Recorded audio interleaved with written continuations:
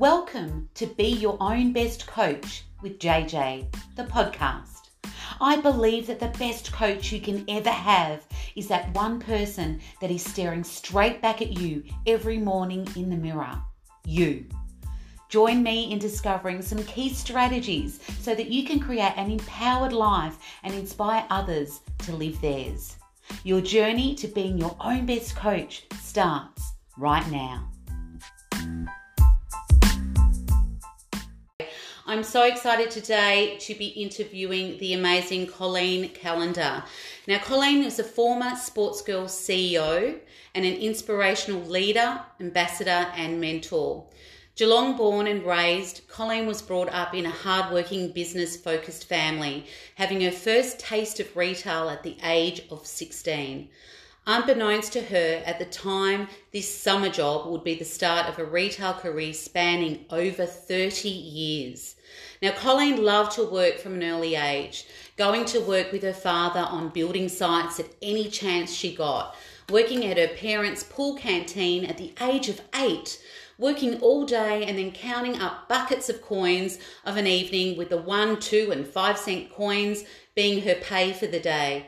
Colleen has a wealth of knowledge and a proven track record in building brands, creating a winning culture, building an environment that allows people to be inspired and empowered, and is now sharing not only the past 13 years experience as a CEO, but the past 30 years of her retail career.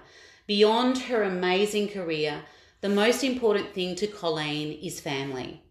Colleen sees her most important and influential role in life as wife to Nick, mother of 3 beautiful humans, Jake 23, Trent 22 and Macy 15. She's a daughter, sister, sister-in-law and auntie to 7 beautiful nieces and 1 nephew. Colleen is an inspiration to women of all generations and wants to encourage women globally to believe in themselves, their ability, share their voice, take action, and bring equality into boardrooms, organisations, communities, and even into the home. She wants women to believe in the power within and that it is possible to become the leader they always wanted to be in business and in life, and together create a new era of leadership and change the rules. From an insert of Colleen's upcoming book, Colleen says, "Every woman has a superpower, or maybe even 2.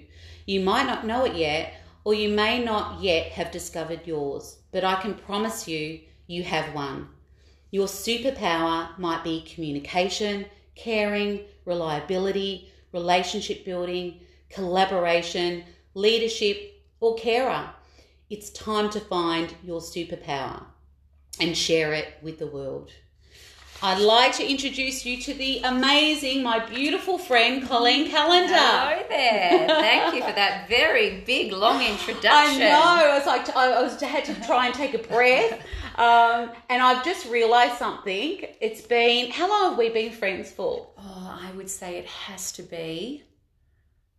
be close to 30 years, yeah, wouldn't it? About 30 It'd years. have to be 30 and what years. I've realised is now I know how we can catch up. I'll just do another podcast interview and then we can catch Well, we've got Zoom now. How good's that? We had a Zoom call last week and that was fantastic. So guys that are listening, you might notice there'll be lots of podcasts with Colleen just because. It's our catch up. Yeah, it's our catch up. So it's great seeing you again, of course. I love you to death. And just thinking about your career, I mean, you've had a stellar 30-year retail career. It's just been amazing.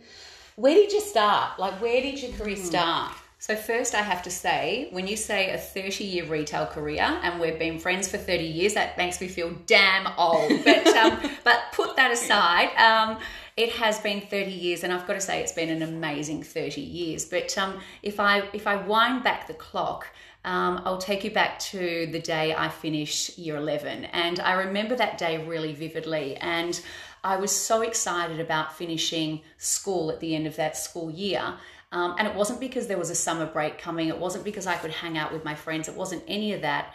The real reason was that I'd got a job. And I was so excited because I just loved to work.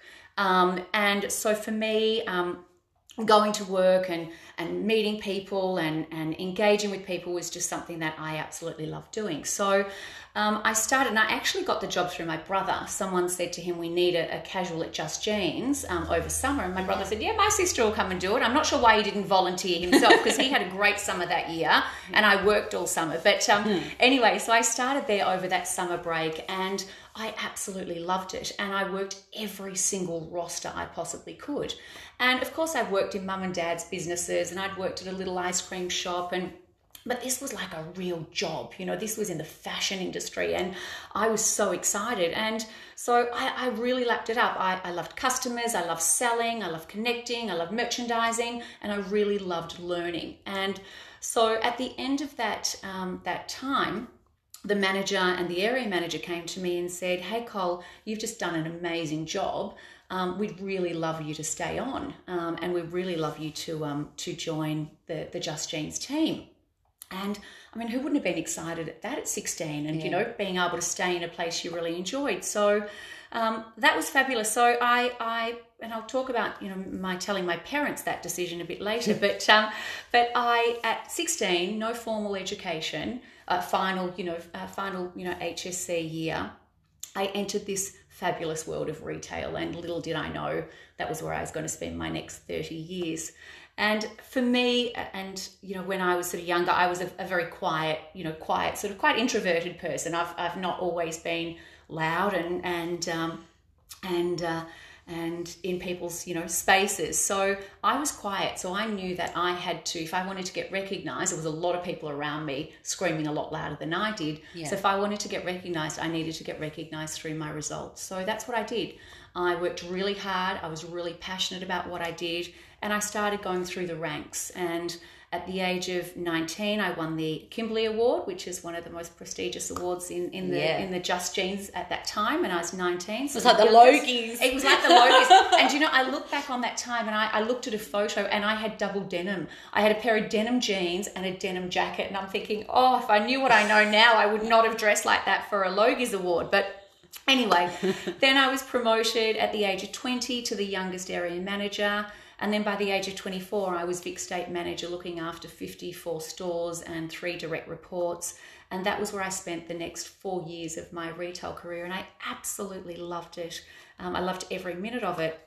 But when I got a call from a brand that I'd always loved and grew up with, as we, you know, all did, the iconic Sports Girl brand, when I got a call from them in 1999, which is exactly 20 years ago, it was really hard to say no. And so I joined the Sports Girl business, and that's where I've spent my past 20 years. And as you said, the last 13 as CEO, 7 years as CEO of Sports Girl, and 6 of those years as CEO of Suzanne. So yeah, really just worked my way through. Yeah, I love it. And guys, some of you may not know, but I'm an old Just Jeans girl. So that's where we met. Have some history. I know. And I was there for... so how long were you at Just Jeans? Nearly 9 years. Yeah. So I left for a little bit and came back. So I was there for 10 years all in total. And that's where we met. That's why I know the whole culture. In the Werribee store. Yes. As well. Yes. What's the Werribee store? Yeah, it was. I was the store manager there. Yeah. Love it. So often you credit your family upbringing with your success. How have your parents influenced you in business? I do. And I say my parents have been a huge influence on not only the woman I am today, but also the leader I am. And if I think back to, and I'll share a bit of my parents' history with you, so, and you know my parents well, so, but my father was an Italian immigrant and came out to Australia when he was 4 years of age with his brother and his mother and father, with very little. They came out with a couple of suitcases, a little bit of money they'd saved, and the clothes on their back. And so my father worked really hard, and so did his family. So he finished school at 14 as well. He was young, he wanted to go to work, he wanted to earn money, he needed to support the family, and he was very good with his hands, so he could build anything, and he still can. Yeah. So he became a builder by day, he worked at the abattoirs by night, he was this absolute workhorse, and he really taught us and taught me the value of hard work and the value of money. And even still today, so many years on, he's in his 70s, and he'll still say, you've got to work hard and you need to appreciate, money doesn't come easy. And so he demonstrated that through my whole life, was that you had to work hard. And then I've got my mum, Ronnie, who, again, and she's a little bit like Mother Teresa. And she's just the most incredible woman. And her background was very different. She was one of 12 children, and she had an alcoholic father, and her mother died when she was 20, and she had 2 younger stepsisters, and she had 2 young babies. And so her world was about nurturing and caring, and she is just the most incredible nurturer and carer. And so I look back on both of their sort of upbringings and how that's influenced me. And I feel very, very blessed that I got both sides. I got this business acumen from my father, who's quite a tough businessman, and then I got this beautiful caring way and nurture from my mother. And I put both of those together, and I think that's been a real part of my success is my upbringing and what I took from each of them. Yeah, and I can knowing your family, I so see that, and I so relate to that, because my mum is very similar in regards to the nurturer and the carer, and my dad was pretty in your face. So I get the in the face from my dad, and then my mum's the carer and the nurturer. So I really connect with that. Yeah. So as a mum of 3 kids or grown kids, how did you navigate through the challenges, particularly when they were young, of being a mum and expanding your career at the same time? How did you navigate through that? Yeah, look, it was hard, right? And I think probably the first thing that comes to mind when I think about that is that at time, and I'm sure you've got mums listening to your podcast, at time you just live with guilt. Yeah. You have this thing about, I'm not home, I'm pushing my career forward, my kids need me. And as time went on, I realized that just wasn't the case. Yeah. That I was a better human and a better mother for actually having a nice balance in my life of being able to go to work, but also coming home to my beautiful family. So there was a couple of things, for me, and the first one I would say was that I had to let go of trying to be perfect and striving for perfection. And because what I found, and I am a perfectionist by nature, as you know, but what I found was that perfection was just leading to disappointment. Yeah. So I had to really stop trying to be a perfect mother, a perfect wife, a perfect sister, a perfect friend, and I just had to say I'm doing my best. Yeah. And that's what I did every day. I said I'm getting up and I'm doing my best, and I needed to be kind to myself to do that. So that was probably the first thing I did.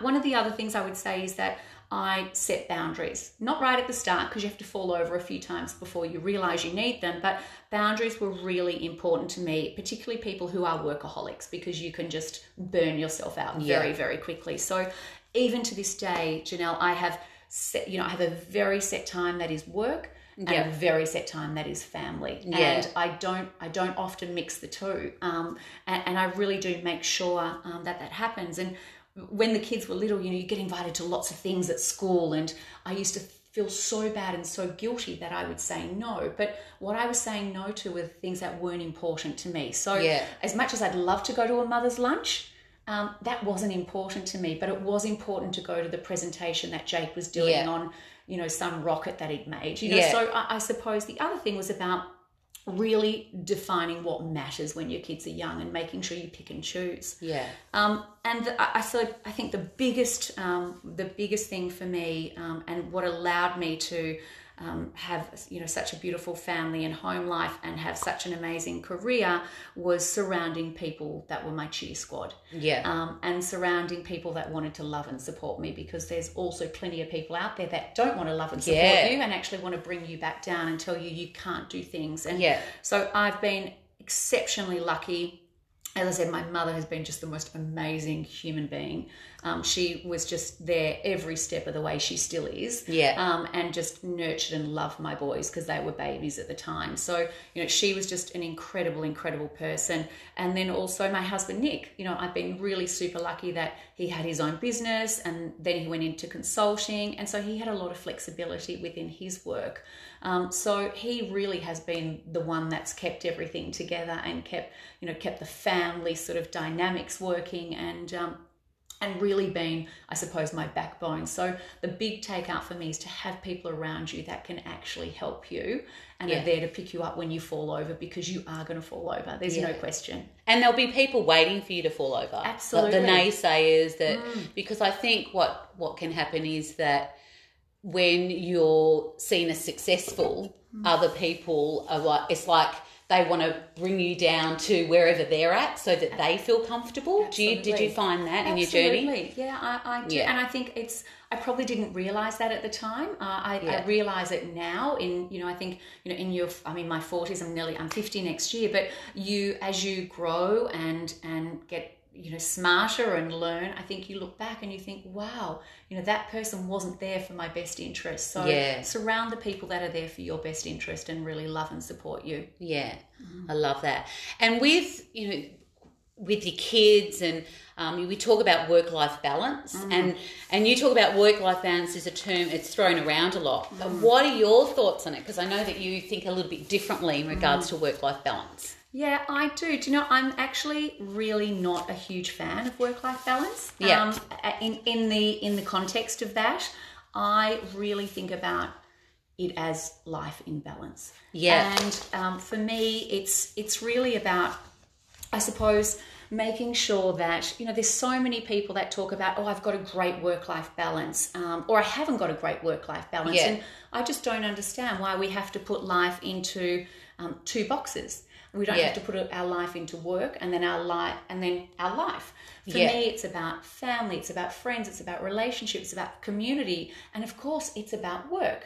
Yeah. But it doesn't need to be put into two separate boxes. So I'm really a fan of life in balance. Yeah. And when I talk about life in balance, I think about the 80-20 rule. And I apply 80-20 to a lot of things that I do in my life. And that's not to say that everyone needs to do an 80-20 rule. There's, people that don't want to do an 80-20 rule. You do whatever rule works for you, Yeah. But for me, it's about saying 80% of my life is in balance and the other 20 might be out of balance because we're not perfect. Again, there are going to be things that go wrong in life. And if I get to a point where and we get stressed and we have anxiety and we do all of those kind of things. So, but if I get to a point where my life in balance is not an 80-20, then I know something's wrong. Yeah. And I know that I need to address and make some kind of change to get my life back in balance. So I very much check in with myself and make sure that is. And it's interesting, people say, oh my God, I need to get better work-life balance. So I'm going to start yoga. I'm going to do yoga every night after work. Or I'm going to meditate in the morning before I start work because that's going to make me feel much more, much better about work-life balance. Well, that's actually a load of rubbish. Yeah. Not to say meditation's not fabulous and yoga's fabulous. Absolutely, they're great. Yeah. But there is something else happening in your life if your life is out of balance. Yeah. And so you need to fix the part in the middle. Yeah. And so for me, that's always been a real focus. And, I say to people, if it's not working and your life isn't in balance to whatever you want that percentage to be, 80-20 like me, then you have to change something. Yeah. And I give the example, and this was someone who worked with me, and they were late every single day for work, right? Every single day. And I'd see them from office, drive in the car park, and they go, oh shit, there's no car parks left. I've got to back out again. And, I've got to go and find a park down the road. Now I'm even going to be later. But this was like a reoccurring event, right? Yeah. And so I one day said, you need to, I'm so, work-life balance is just not working for me. And I'm so stressed. And I said, well, you need to change something. Because you do the same behaviour every single day. Stressing out every day trying to get a car spot. You walk into the office and you're stressed because you have run late every day. So you either need to set your alarm a bit earlier, you either need to change your morning routine, or you need to change the time you start. Yeah. Because if you walk into this office feeling in control and not stressed, you're going to have a much better day, and you're going to feel your life is in much better balance by doing that. Yeah. So I would say to anyone that feels like they're not getting work-life balance, if that's what they want to call it, or their life isn't in balance, then the best thing is to have a look and maybe delete some things from that non-balance part, or change some things. Yeah, and I think what you said before about really categorising life and balance, when you do that, you see it completely differently. I mean, one of the amazing, I think, who's one of the top peak performance coaches in the world, Tony Robbins. He often talks about life integration, so like and work and life integration. Yes. So how do you blend the two? So it's just, as you said, it's life. It's life. It's just how you do it. Yeah, absolutely. Yeah, I love that. What has been your biggest challenge in business? Look, I think the business world is just ever changing and ever evolving, right? Yeah. So I think the biggest challenge for not only the businesses I've been CEO of, or really any businesses out there, is to continue to evolve and not to stay still. Yeah. The internet has been the biggest disruptor to the entire world. So that would probably, I would say, be the biggest challenge, is continuing, even though both of the brands I've been CEO of are both iconic Australian brands. But you're only iconic if you're good enough. Yeah. And you have to keep evolving, and you can't rest on, I'm an iconic brand. So it really is, I suppose, the challenge is, how do you keep moving? How do you keep evolving? How do you stay relevant to the consumer? How do you move along the continuum with them? And I always talk about, today is not good enough just to sell stuff, because anyone can sell stuff. You can go and buy a white t-shirt anywhere, you can go and buy a pair of jeans anywhere. Of course, you've got your favorites, but you have to connect with your customer. And the brands that are going to survive in the future are the ones that connect with their customer on a much deeper level than just selling them something. Yeah. Really standing for something. So I would say that's been the big challenge, is continuing to evolve over a very changing landscape. Yeah, and I mean, right now it's COVID-19 times, and this is really showing the businesses that are either innovating and changing and transforming, or the ones that will be left behind. Yeah. So it's really showing that strength in different businesses. Absolutely. And I think Janelle, there are, there'll be, I always say, great leaders will become greater. Yeah. Great businesses will get greater.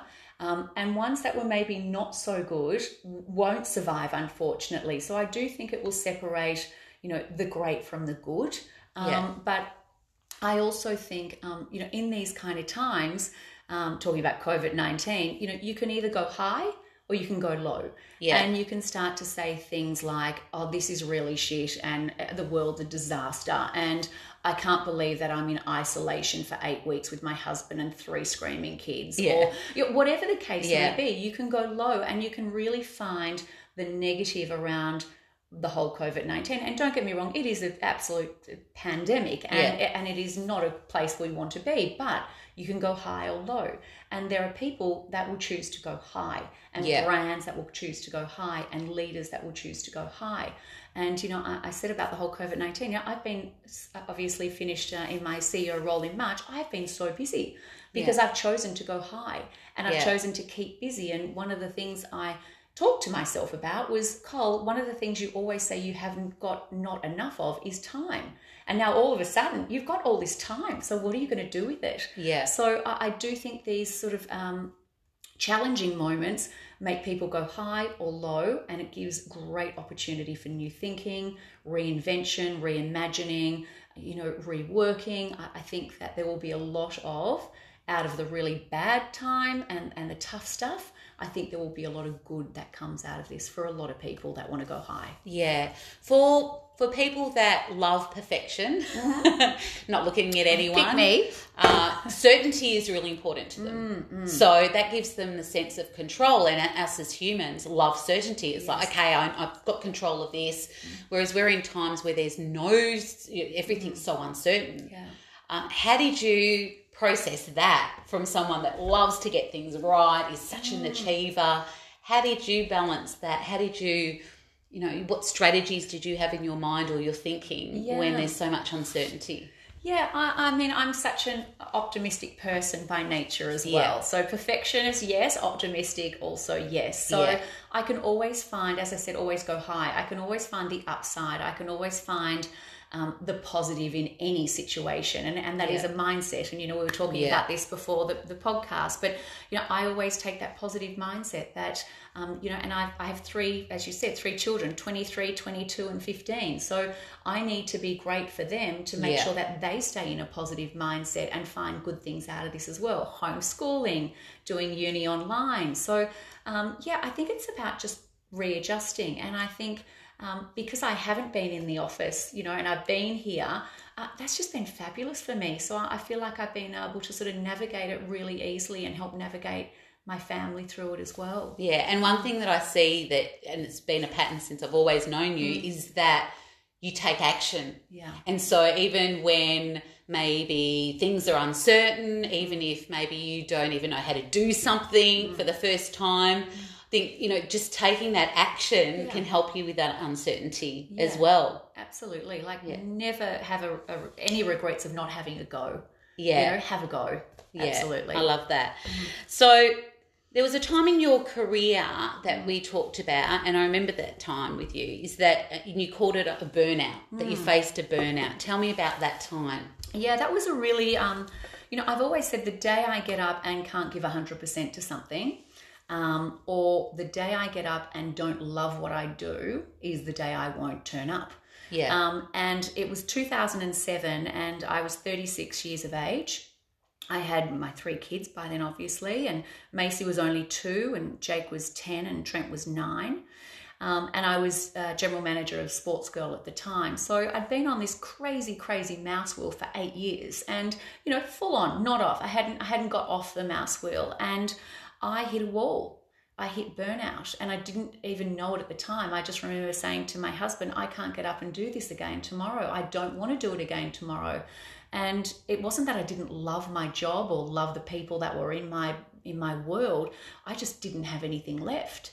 And I explain it now that, I was this red Ferrari, but I had no petrol. I put no petrol in my tank. Yeah. And I hadn't put myself in for a service. And I'd burnt my wheels out. So, a Ferrari doesn't run that well when you don't look after it. And so I really had just burnt myself out. And so I went in and it literally happened like this. I came home and said to my husband, I'm not doing it anymore. And I went in the next day and resigned. And that's also a bit of me. Yeah. And I was really lucky that I actually got talked out of that idea. Yeah. So what I did instead was actually took 4 months off. And I took 4 months to re-energize myself and put myself back together and focus on me. And not just me, but my whole family. Yeah. Because when you have burnout, you don't just affect you affect everyone around you that has to live with you. So I actually took 4 months off, and that was probably the big turning point in my life in terms of self-preservation. Yeah. And knowing that if I kept going at that rate and that pace, that I was not going to make it to 50. And it wasn't to say, Janelle, and you know me, it wasn't to say I didn't want to work hard, because that is me, that is my nature. Yeah. It was, I just needed to work smarter. Yeah. And I needed to know when the pause points were that I needed to stop and refuel the tank, when I needed to pull into the petrol station and refuel. And I had not recognized that for that entire time. So I think about my 40s, my back into my 30s and then in my 40s, and the way I've lived my life has been quite different. It has been about self-preservation. It has been about, unless I'm good to myself, I can't actually be good to anyone else. So it was that pause point that really made me stop and think about what I needed to do going forward in my sort of working world. And then I returned 4 months later and I was just on fire. I was charged, and I took over as CEO of Suzanne at that time, and that's where I stayed for the next 6 years before then taking over Sports Girl. But it was probably the best lesson in self-care ever. And how did you, I imagine you giving yourself a talking to, because I know you really well, and I've got this similar trait that, with hard work, it's like hard work is really important. And so I joke to some of my clients, and sometimes I say it in my speeches, is that, you know, that ad where people are sick, soldier on with Codral? Yes. That would be me. Yes, yeah. I would wear it like a badge of honour, as if I'm sick but I can still keep going. Yeah. And so I can imagine you would have had to, you know, talk to yourself and go, hold on a minute, this is what I need. It's not giving up. It's not, you know, this is what I need to do for me. Yeah, and you're absolutely 100% right, because you would have been the same. I would never take a sick day. Yeah. And when you actually pull all the layers back and ask ourselves why were we like that? It's because we never want to disappoint anyone. Yeah. And so I had to stop saying to myself, I have to please other people, and I have to be there every day for everyone else, and I actually had to look after me. So I think it actually, whenever we come across those things, if we pull the layers back, there's something else underneath it. And for me, it was I had to stop pleasing everyone else. Yeah. And I had to be kind to myself. Yeah. And then you can look back in the past and actually see that there's a pattern. Absolutely. That's what I did. Like, I saw that there was a pattern of behaviour that you did, and when it stops and you put the oxygen mask on for you before you help others, you can be so much more productive and achieve so much more. Absolutely. Love that. So what has been your biggest learnings? I know you've had such a big career, and what have been your biggest learnings?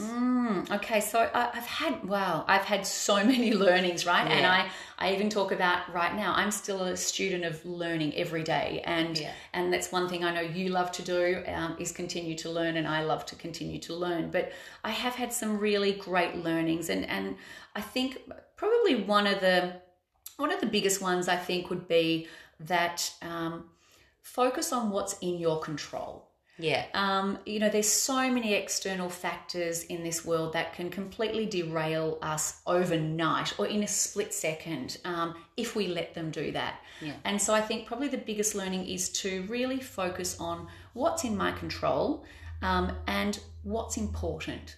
And particularly in business, if I think about business and focusing on your own business and your people and what's in your control. And we can always get very carried away with what are other retailers doing, or who's doing something better, or who's got a better dress out there, or whatever the case may be. And I'll tell you this funny story. Well, it's not funny, but this little story is, I met this CEO of another large fashion chain at a dinner, and of course I won't say who or what that was, but and so I was actually sitting next to this person, fabulous guy, and I really had a great connection and really nice, we had lots of great conversation. And he turned to me and said, I really love what you're doing at Sports Girl, and he said, you're just doing a fabulous job, and you really stand out there as a retailer of today. And I'm like, thank you so much, that's wonderful. And he said, yeah, we have our morning meeting every Monday at a Sports Girl store. We go to one of your stores every single week on a Monday morning. And I thought to myself, wow, really? And I thought, wow, let me think about my reflection of a Monday. My Monday morning is being with my team. It's meeting my executive team first up. It's meeting the entire team secondary. It's talking about what our successes were for the week. It's talking about what we did well, what we didn't do well. How do we have to pivot this week? What's new? What's old? It is about us. It is about us as a leadership team and a team of incredible people, to how we can actually navigate our business to the coming week. And I thought, wow, if you're really that focused on my business, that might be why your business isn't doing so well, right? Yeah. And so for me, it was about this person was so focused on the external factors and what everyone else in the marketplace was doing. And I thought, I feel really sorry for your people, because you're so focused on everyone else. Maybe if you focus back on your team and your people, you might be getting a better result. So I think for me, it really is that, making sure that we focus on what's in our control and what's important, and nurturing our people all the time. Yeah. And one thing I love about you, talk to me about in your office, talking about communication just then. You mentioned that you don't have a computer. Is that right, in your office? Tell me about that, because I have never known any CEO, and I've worked with a lot of people and a lot of them are clients. I've never had one CEO that has not had a computer in their office. I know, people really love, and I must actually say, in the last few years, I have had a laptop in my office, but it's not a work computer. It's just my personal computer, which I have, my EA would send me things on. But stepping back right to when I took over as CEO 13 years ago, I didn't want a computer, and that was because, and my EA at the time also didn't want me to have a computer, right? Because she wanted to control all of that, and she knew how bad I would be on a computer. If I start booking in meetings, and that would just be an absolute disaster. So I didn't have a computer, and the guy came around. He said, "Oh, welcome, Colin. You're in your new office, and can I set up your computer?" And I said, "Oh no, I don't want one." And he looked at me like, "Are you normal?" Yeah. But for me, a computer, one, I don't like that stuff. Yeah. I don't like admin very much. Yeah. So for me, I didn't want to be, I was in a new business. I'd never worked in the Suzanne business before. I wanted to immerse myself in the brand and learn about the people. And if I had a computer and had to answer emails and do all that sort of stuff, that would have taken time away from me. And I didn't want to do that. So I literally, and I've had only 2 EAs in my entire 20 years, and both of them are just the most spectacular human beings, and literally have run my life for me, which is great. But for me, it was about being with the people. It was about every morning walking through the office and saying, "Hi. Yeah. How are you? What are you doing? Oh, I love that hanging there. When's that arriving? What's going on? What were your best sellers from yesterday? Tell me about that." For me, connection is absolutely so important to the success of any leader and any business. So I just didn't want to, I say, when you're not good at something, hire someone that is. Yeah. Right? So I hired 2 of the best EAs, so I didn't have to do any of that. Yeah, I love that. Now, as you've been a mentor to so many people, including myself, what mentors have you had in your life that have been really helpful to your journey? Yeah, I think that's such an important one, right? And to have those people around you that, you can ring if you need help, or you maybe just aspire to the way they do something and you think, "Oh, if I added that to my repertoire, that would be really good for my leadership or my business or whatever that may be." I mean, obviously my parents have been just the most incredible mentors. You know how much I absolutely just, 2 of the most beautiful people on this planet. So they've just been incredible my whole life and just supported me. My husband, Nick, as you know, he's just such an incredible support. And, he is out there. He is the cheer squad leader. And don't worry, he's got some pom-poms and his little frilly skirt going on. I've got a vision. Yeah, it's not a good one, but, he is my cheerleader. He's always there saying, "You can do this. You've got this. It's okay." So he's been fantastic as well. But there has been one person in particular who's been an incredible mentor, and I've been very fortunate to have a life coach for the last 10 years. And you're a life coach as well. And so I think anyone that can tap into someone like yourself or my life coach, like Shanna Kennedy, who's just, again, one of the most amazing human beings on the planet, if you can tap into or have, whether it be a life coach, a mentor, or some support system around you, I think that makes such a world of difference to people. And she's been there, as I said, for 10 years to challenge me, to push me, to set boundaries for me, to navigate me in the right direction. And she can say it really bluntly to me as well, and that's a great thing about a coach too, right? So she's just been a fantastic person, and I think if you can and have the ability to invest in a coach, then that's great, or find a mentor. But also make sure, for me as a leader, it was also making sure that I surrounded my people with the right mentors and coaches around them as well. So my team, my executive team, were also very fortunate to have Shanna as part of their coaching life as well. So that's been a really fantastic one for me. And now, particularly in this last couple of months where I've had the time, I've really enjoyed mentoring many other people because I've been given that gift over time. And sometimes it's just that one thing you say to someone where they have a little bit of self-doubt, and you can just say one little thing to them, and all of a sudden, they've got the confidence to do that and the confidence to push forward. And they always did. They just needed someone to believe in them. Yeah, I love that. So I know you're so passionate about leadership. What is leadership for you?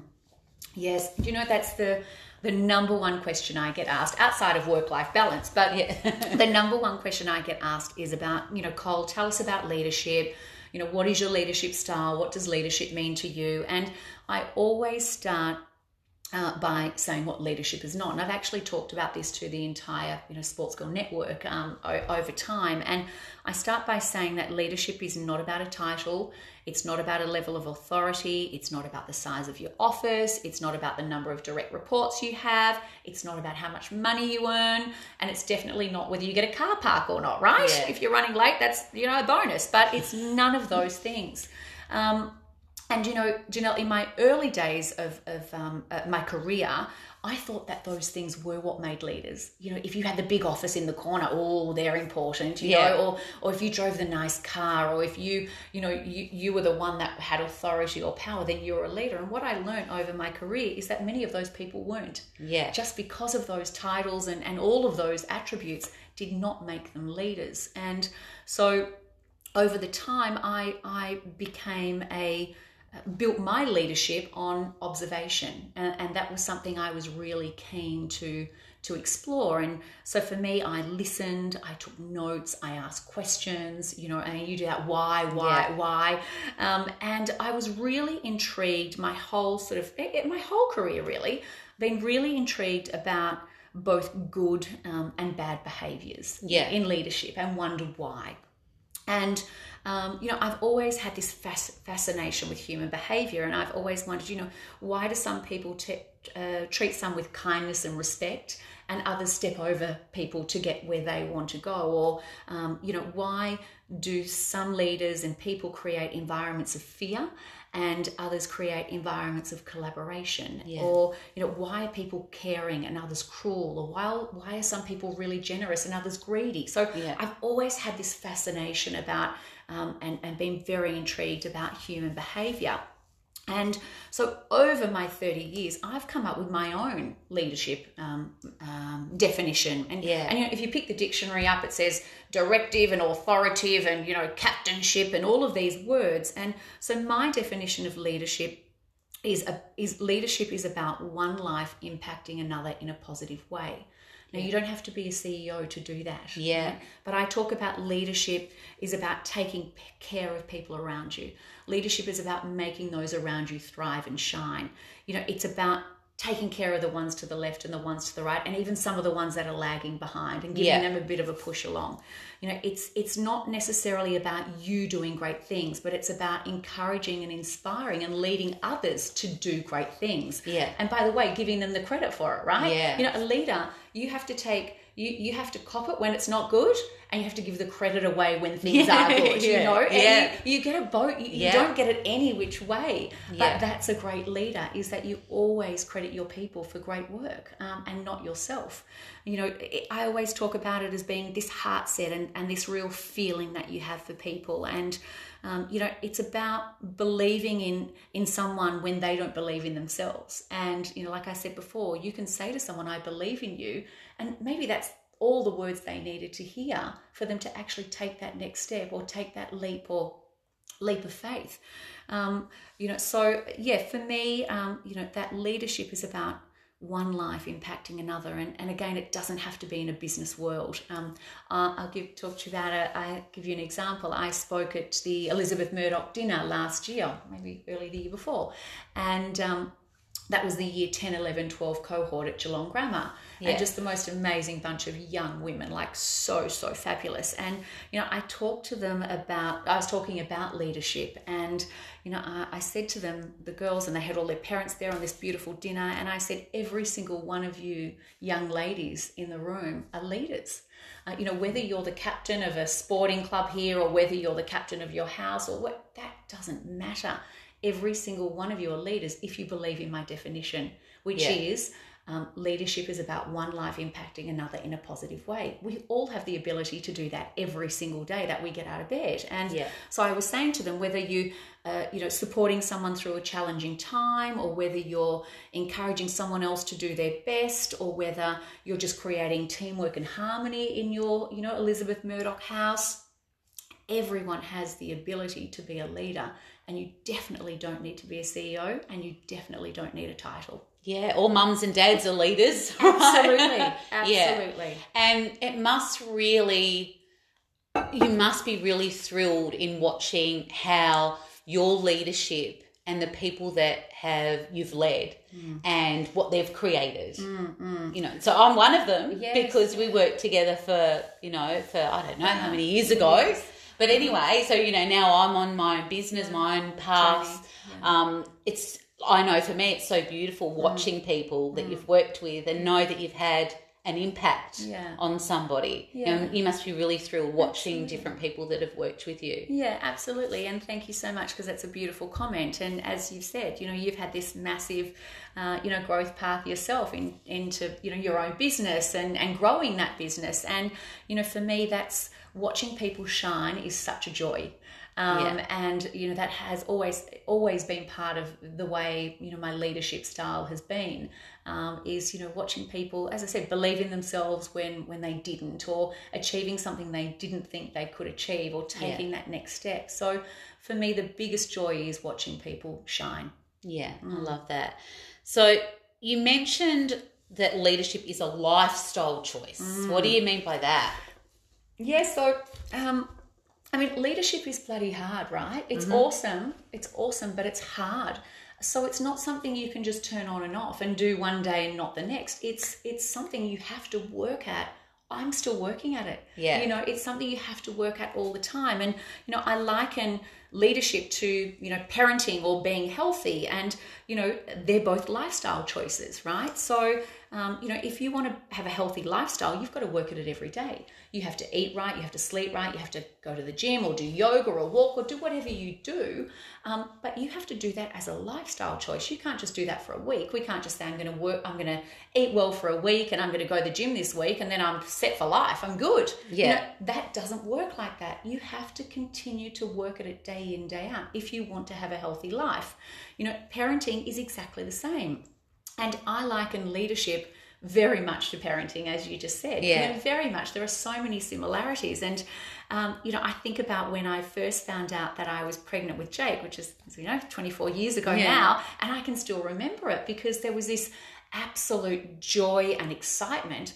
And then there was just this holy hell of fear, and it was like, wow, I've never been a parent before. I don't know how to do this. And, we didn't have all of the tools and resources we have today, right? We didn't have podcasts. We didn't have any of that sort of stuff. So, for me, it was about, and if someone had been able to give me a magic book to say, here's how to be a parent, or a magic book to say, here's how to be a leader, how wonderful. Shit, I would have got a loan for that. But that's not life. Yeah, literally, it's just not life. So, it was about, if I go back to the parenting thing, for me, it was about, learning from other people and learning from my friends. And, you were there at that time when I was pregnant with Jake. And, my mum, I wanted to take as many leaves out of her book. So, because I knew she was a fabulous mother. And I bought every book and parent magazine. And I tried to learn and I tried to upskill myself how to be a good parent. Yeah. And, I think about today and, the things the way I parented when my kids were young are different to the way I parent now when they're in their, teenage and young adult life. So every day I'm learning to be a better parent. And so leadership for me is exactly the same. There is no magic book on being a leader. But what I have always done is taken all of those learnings from along my journey and tried to apply them to the leader I want to be. Yeah. And so I do believe that we can be leaders by design. Yeah. And we can mold ourselves into the kind of leaders that we want to be. And I think what's I know about you that's really great and why I think you are such a great leader is that you look for feedback. So feedback from whether you're managing someone and if that didn't work out well, so then you go, okay, well, what can I change? And so you're taking in that feedback to say, okay, how can I continue to improve and continue to improve every single day? And one of my coaches said to me, you never land in learning. It's not like, okay, I'm there now, I'm done, no. Beautiful, I'm a great leader now, and that's it. It's you're always, if you're open to learning, that's right, and you're open to that feedback, and sometimes that feedback can be challenging too. that's when you can really shine and be the Really best excel. version of yourself. Absolutely. I so agree. And, some of that, I'm sure you're the same, some of probably the toughest feedback we've been given in our lives is probably some of the best feedback we've also been given in our lives in terms of our growth. And, I think that's absolutely so true what you just said. Yeah. So in your career, what's been the biggest achievement that you've been proud of? Yeah, look, I mean, when I talk about people, the people are the thing I'm most proud of all the time, whether it be creating a new team or, there wouldn't be one defining moment where I say, oh, I got promoted to here and that was the best thing ever. Of course, all of that was fabulous along the journey. But again, the thing I'm proud of is that I've been able to be a leader that has been a leader that people have wanted to follow. Because of the way I have led, and so proud of all of the things that they've done. I suppose one of the things that I'm sort of proud of, but also it concerns me as well, is that I am one of 15% in Australia. I'm one of the CEOs, which represents only 15% of female CEOs in Australia. So for me, that's a huge achievement, and I'm really super proud of that. But it also saddens me quite a bit as well, because we don't have enough female CEOs in the country. We don't have enough female leaders. And so I, as a part of my life, I want to really encourage more women leaders of the future. And, it's our job, yours and my job, to create great role models and be great role models, right? We want people to try and emulate, some of the things that we do and say, I'd love to be like them. And so for me, it's really about creating great role models, being a great role model, being a mentor to people. And, I'm very passionate about bringing equality to, if I talk about business, but bringing equality to boardrooms and organizations and all sorts of areas, politics and, communities. I think, and I want to be really clear, I'm not trying to be a crazy feminist by any stretch of the imagination. I'm not saying that men leaders are better than women leaders or women leaders are better than men leaders. They're both equally as important as each other, right? They both need to exist, but we need to get some more balance. We need to get much more balance in the world we live in, because men bring great attributes and different styles and different assets to the table. And as I said, they're all as important as each other. But I really believe we need to, in this new era of leadership that I keep talking about, we need to bring kindness and compassion and inclusivity and collaboration into organizations and into the world that we live in for the success of our future, all of our futures. So why do you think, because the same thing, if I look at speakers, and it's one of the things that I'm really passionate about, is that you look at the speaker circuit and majority of them are men. So it's, I don't know what the statistics are, but it's probably 90-10% women. And so why do you think that there are not more women CEOs? Why do you think? Do you think it's how society is? Do you think women aren't seeking that? What are your thoughts on that? Yeah, look, I think there's a lot of things, right, contributing to that. I think there's always been this stigma that women are they take care of the home and the kids and they can have a part-time job and that's okay, so you can have a bit of spending money for yourself and so you can feel a bit independent.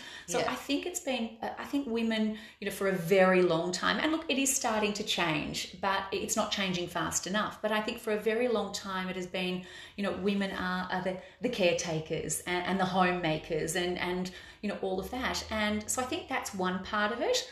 And I don't think women have been confident enough to say, no, I can do this. I can actually juggle both. I can do both. Yeah. So, I think that's a bit of it. I think that women, I think men put their hand up and say, pick me, I'm good for this job and, I've got this. And women are much more conservative and they don't go out and sell themselves to the same degree. Yeah. And certainly not what I've seen in my 30-year history. They don't go out and self-promote, so there's not as much of that, not as many women being noticed.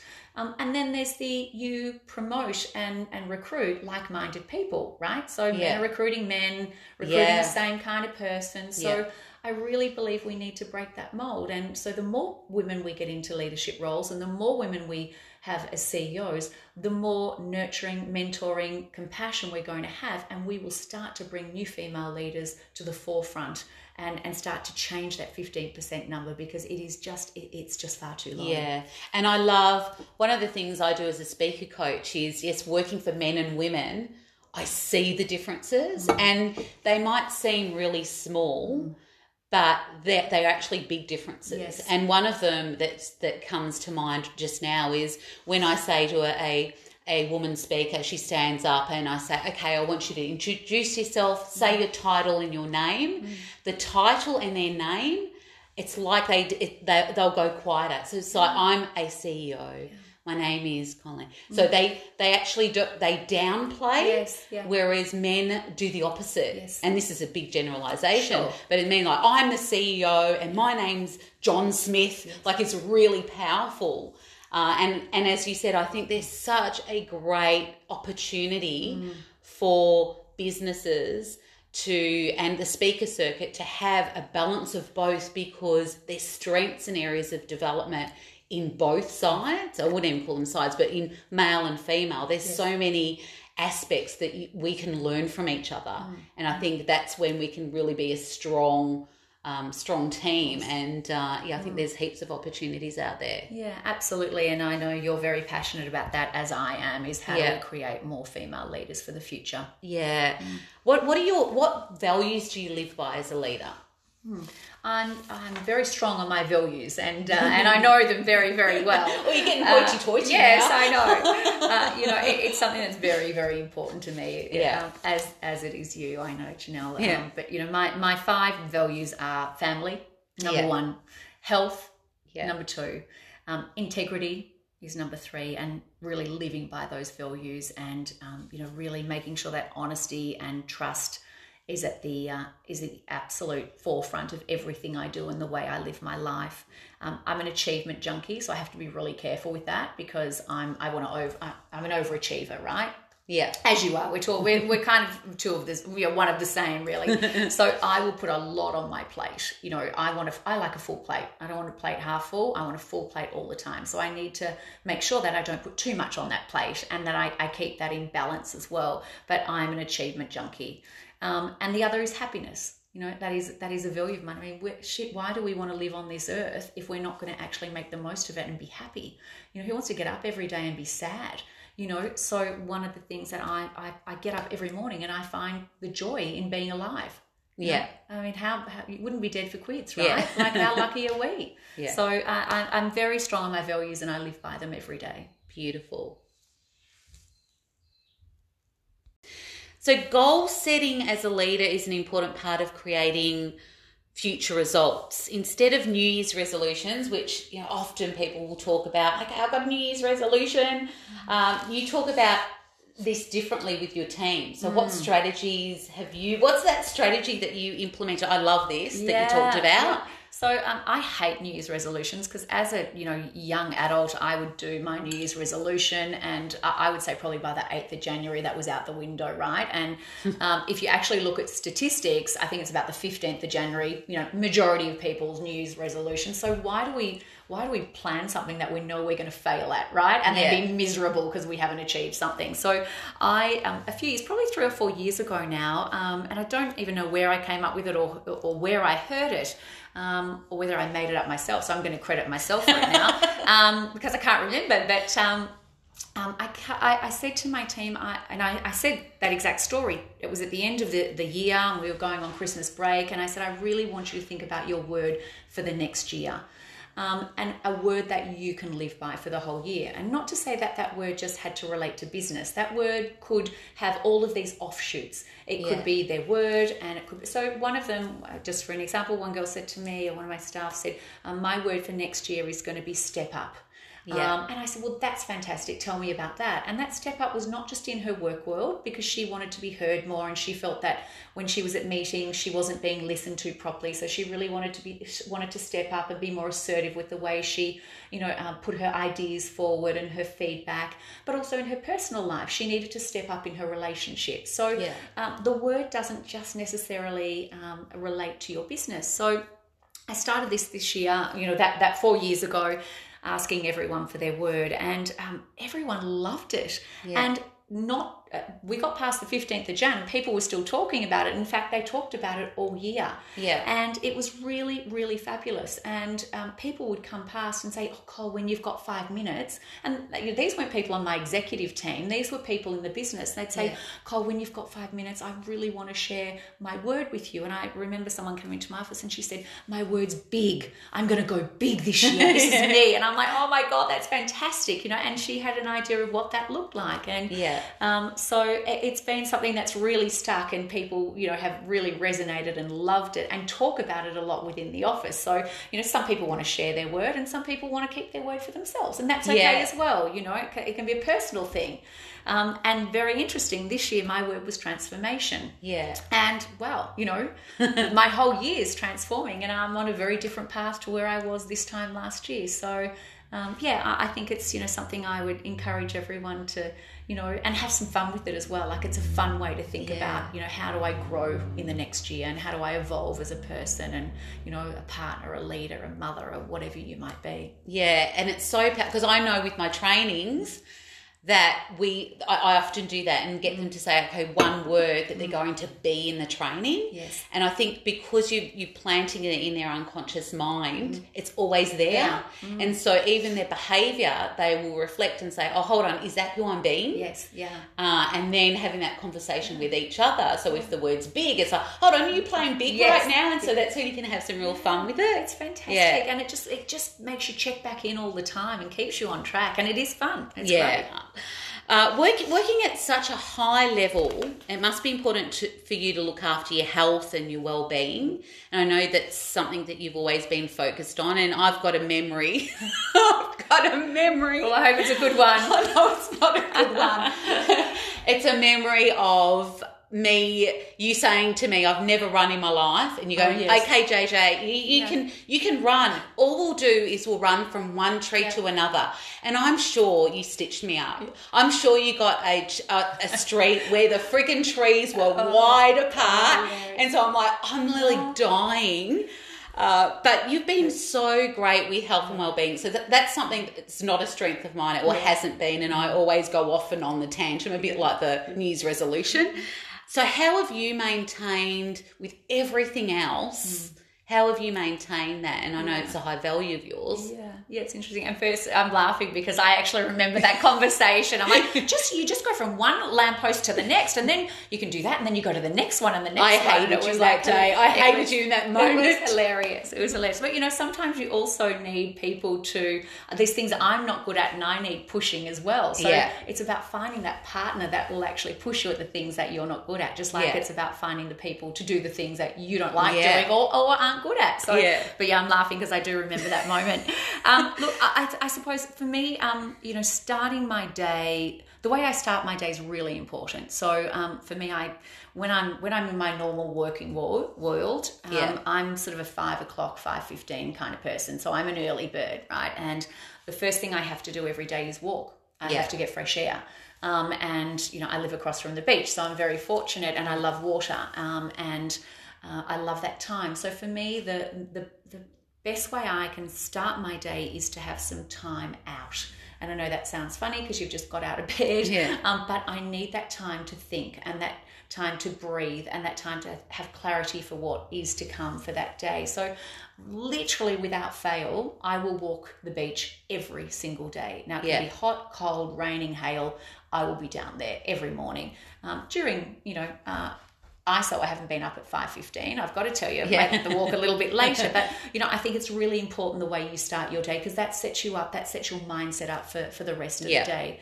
But, eating well, as I said, all those things that you do well for yourself, eating well and exercise and having healthy relationships. And I'm a real nana. So my husband gets really upset at me about this, because we'll just get into a really good movie or a real great Netflix series at night, and I'll say, I'm off to bed. I knew you were going to say that. Yeah, I know. I'm so bad. And, it's I'm a kind of a 9:30, 10 o'clock girl. And so I need my sleep. So I absolutely need my sleep. So, I think just making sure that start and end of your day is a real sort of priority. Yeah, I love that. So you're so passionate about your charity work as well. And, you did the CEO Sleep Out years ago. I remember that. And, you've worked with organisations like the Starlight Foundation and the Children's Cancer Institute. Tell me more about those two. Yeah, look, I am very passionate about, and there's a number of others as well, but two that I'm doing some work with at the moment and doing some support for. But I'm such a huge believer that we are very privileged and very lucky in the lives we live. It is so important to give back. Yeah. And I know some people think, and there's some organisations that go, if we've got a charity, let's get one because, we need one. And if we don't have one, we don't look that good to people. Yeah. That's not why I've ever done it. Yeah. Why I've always wanted to give back is because it's important. Yeah. And because we can. And so I'm really passionate about two that I'm working with at the moment, post my CEO role, is Starlight Foundation. I've just joined the Starlight Foundation as a member of their advisory board. Yeah. So I'm really excited about that because I'm very passionate and I love the people there, and I've worked with them over a period of time. So that should be fun working with them and seeing how I can contribute and what kind of difference I can make. And then the other one, I've just become an ambassador for Dare to Cure, which is the Children's Cancer Institute. And again, something I'm very passionate about, and just a fantastic bunch of people that work really, really hard. And so I'm doing the Dare to Cure event in Sydney in October, which will be fun. And so you have to take on a dare, and it can be something like you shave your head. Well, can I give you the dare? You have to pick a dare, but they're really great. And I've picked mine, which I'll share. Oh, damn, I could have given you some good dares. We've probably done a few dares in our life. We've probably had a few fun dare moments. But you can, shave your head. You can walk on hot coals. You can trapeze. You can go in a snake bath. You can go in an ice bath, and you raise money for the Children's Cancer Institute. So my dare is to go in a snake bath because I'm petrified. Wow. Petrified of snakes. So so that's going to be something that's really fun, and there's just a great bunch of people. God. I know, but it'll be fun in a really weird kind of way, but a bunch of other great people who'll be doing dares as well that will take them out of their comfort zones, I'm sure. But raising money for a fabulous cause, and I'm up to about nearly $3,000 I think already, and so it's a really great cause. So yes, I think it's great when you can give back, and it doesn't need to be financial because not everyone can give back financially, and that's okay as well. But giving comes in lots of shapes and sizes, and giving of your time is fabulous, or giving someone a hand when they need it is fabulous as well. So giving back's really important. Yeah, that's great. So, well, with all of that you've achieved so far, what's your vision now that you've got going forward? Yeah, that's a big question, isn't it? Yeah. Well, let me put it like this. So my life coach, Shanna, said to me when I finished my 20-year, because that was my milestone, and then I decided to take some time off, which I'm in now. But she said to me when I finished, she said, Cole, life is like an exciting theme park. And you've been on the same ride for 20 years. And not that it hasn't been a great ride, it's been a spectacular ride. But now it's time to get off because there's so many new and exciting rides in that theme park that are new opportunities. And so for me, I'm super excited about what those new rides might be. Yeah. So you're open to all of those? I'm very open, and I've got, lots of things in the sort of pipeline at the moment. Yeah. And one of them is your book. Yes. So you got a book coming out. Well, I'm writing a book. Yes, well, it's not quite coming out yet, but I'm writing. It's coming out. We'll have to do another podcast when it comes out. Wait. Can you give the listeners a sneak preview of what it's about? Yes. Okay. So I'm writing a book at the moment, and ISO's been the perfect time to do that. But it definitely has been something I've been thinking about for a number of years, but clearly haven't had the time to do it. So so this has been great. But and it's so bizarre. I realised writing a book's really hard, and I'm not quite sure why I didn't think it would be because I've never done it before. Yeah. So I'm like, why wouldn't it be hard? Yeah. So anyway, that's another story. But it's really hard and it's really time consuming. But I've loved every single minute of doing it because it's kind of like this. It's kind of like, one, it's writing my story, but two, it's about sharing And so it's been a really interesting process that I've gone through. But I thought maybe instead of telling you what's in the book, I'll tell you the purpose of why I want to write the book. Yeah. And so really my whole drive around writing my book is that I really want to share my story in the hope that I can empower other women. Women of all generations, not just women of our age, but younger girls, women of all generations, and maybe some men as well, right? I hope that happens. And I really want women to believe in themselves. I want them to believe in their ability. I want them to share their voice. Comes a bit back to what we said, how do we create more women leaders? You know, they need to share their voice. And I really want women to believe of the power within, and that it is possible. It is absolutely possible for them to become the leader they've always wanted to be, whether that be in business or whether that be in life. And I know you talked in my intro about, you know, the superpower. And in part of my book, in one of the chapters, it does talk about every woman has a superpower. And maybe you have two, and maybe you have three, and you know, maybe you don't know you have one, but it's time to find it. And I'll tell you a little story, a quick story. Is I remember growing up, and I was only young, like 7, 8, 9, and I used to have this reoccurring dream all the time, and the dream was that I could fly. And I remember it like yesterday, and there was the sort of stairwell, and I'd fly, and you know, I'd get up the next day and I'd tell my mum that, you know, I was flying. And eventually she said to me, Cole, that's your superpower, you know, one morning over breakfast. And it stuck with me for my whole life is, what is my superpower? And my superpower was to fly, but not in the sense of real flying. My superpower was to fly in the way I lived my life. And my superpower is to help others fly. And so, you know, for me, it really is about empowering and inspiring women to find that superpower, because it is there. Yeah. So that's a real part of my book, is to share my story. And the second sort of driver for it was that I really want my book to encourage this new era of leadership that I believe we're in, and I'm very passionate about. And it's one where we need to lead with kindness, and we need to lead with humility, and one that puts people at the heart of everything we do. And you know, as we said earlier, and we're talking, the old leadership is about status and title and power and having people do what you say. And the new era of leadership is about kindness and compassion and authenticity and collaboration and trust. And you know, for me, kindness, I believe, is going to be the new superpower for leaders of the future. I absolutely believe that. And again, don't get me wrong, it doesn't mean that kindness means, you know, there's no rules. It doesn't mean you can fly under the radar. It doesn't mean there's no accountability. You know, it doesn't mean that you allow underperformance, because, you know, you have to perform. And it doesn't mean that there's no boundaries to the way, you know, you work or live your life. Of course, all of that has to be part of being a kind leader. But, you know, for me, kindness is about, you know, setting clear expectations for people. It's about giving honest feedback. And you said before, honest feedback isn't always what you want to hear. You know, but kind leaders are going to give you the good and the bad and the ugly. You know, that's what kind leaders do, because their best interest is for you to grow. And you can't grow if someone just tells you every day you're doing a great job. You have to know where you can improve and where you can step up and where you can push yourself out of your comfort zone.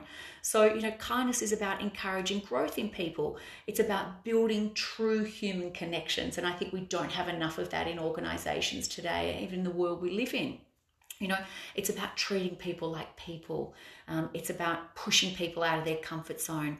You know, a kind leader doesn't mean weakness. In fact, to me, kindness is super courageous. And my book will talk a lot about, you know, this kindness economy and being, kindness being the new superpower for leaders.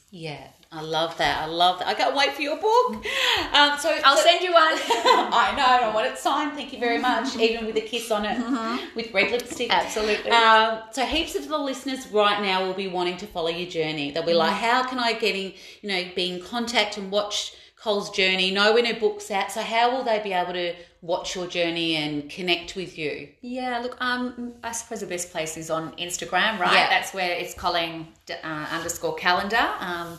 if you want to jump on and even send me a message, that'd be nice too. Yeah.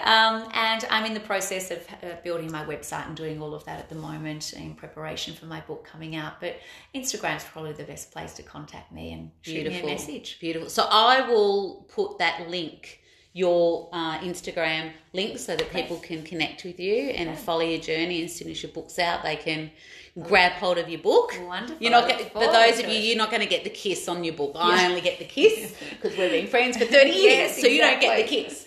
All right, I've got some rapid fire, JJ, rapid fire questions. Okay. Now, for someone that likes control, she hasn't seen these questions, and I know she's probably thinking, "What the hell are you going to ask me?" There could be some left of field ones here, Auntie. Oh, they're all fun.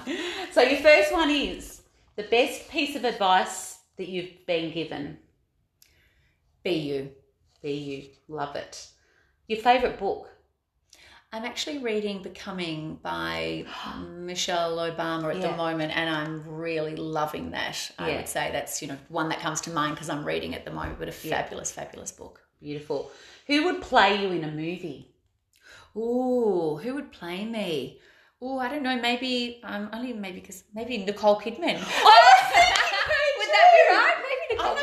Because my hair is actually really curly and I straighten it, so we kind of have something in common. I'm screaming now. One thing. We have one thing in common. I was thinking the same thing. Okay. What's one thing on your bucket list? Well, it was to write a book, so I'm kind of hopefully achieving that. Yeah. If you could trade lives with anyone for one day, who would it be and why? Sometimes I think it'd be my daughter, because she has a damn great life. But oh wow, who would that be? That's a really tricky question. Who would I trade lives with? I can't think of one particular person, but someone who's caring and nice. Yeah. Oh, well, you don't have to trade lives. Yeah. 3 words that describe you. Passionate, hardworking, and authentic. If you could have 5, here's another challenging one. If you could have 5 people to have dinner with, now whether they're dead or alive at the moment, who would you choose and why? Oh, I would choose Michelle Obama. Yeah. I might let her bring her husband just as a +1, and we won't count him in as the 5. We won't count him in as the 5. Mother Teresa. I would bring George Clooney just because we need some. I knew you were going to say George Clooney. Just because we need some eye candy at the table. I would bring. I don't know. Who else might I bring? Ooh, I bring my husband. Oh, yeah. Is that 5? Yeah. Oh, did you count Obama? Oh, maybe I added him. Who else? I'd invite you as well, Janelle, because you're lots of fun. What if you could have one superpower other than all the superpowers you've got, what would you have? A real superpower would be to fly. Yeah. I would love to be able to fly, and we will be able to in the future. But I think my superpowers are being an authentic human and inspiring others. Love it. What TV sitcom family would you be a member of? Oh, do you know, I'm not a sitcom fan at all. Aren't you? The only thing I can relate to is Sex and the City because I love a cosmopolitan. That's probably about the only sitcom I can relate to. I'm not really a TV person. And anyone from my team who's listening to this or my sports school team will absolutely laugh their head off because they know how much I love a cosmopolitan. And they always say, is that because of Sex in the City? And I'm like, no, I've never watched an episode of it. There you go. You just be in it. Yeah. And the last question is, what legacy do you want to be remembered for? I just want to be remembered as a great human being and someone who has been an authentic and caring leader and has inspired and empowered others to be the best versions of themselves. Beautiful. Well, thank you for today. Yay! Thank you. That went really long. And as I said, I think that we will definitely do another podcast once your book's out and make sure you get in contact with and watch Colleen on Instagram. And, it's been a pleasure and I can't wait to I told you I'll have to just keep making podcasts so that we can catch up. Oh, it's been so beautiful. Thank you. Love you so much. Mwah. Okay, thanks, guys. See you later.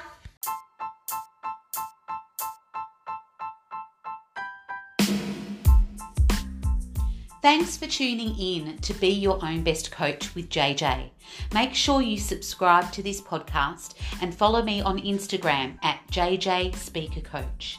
And remember to live with insatiable passion, create an empowered life, and inspire others to live theirs.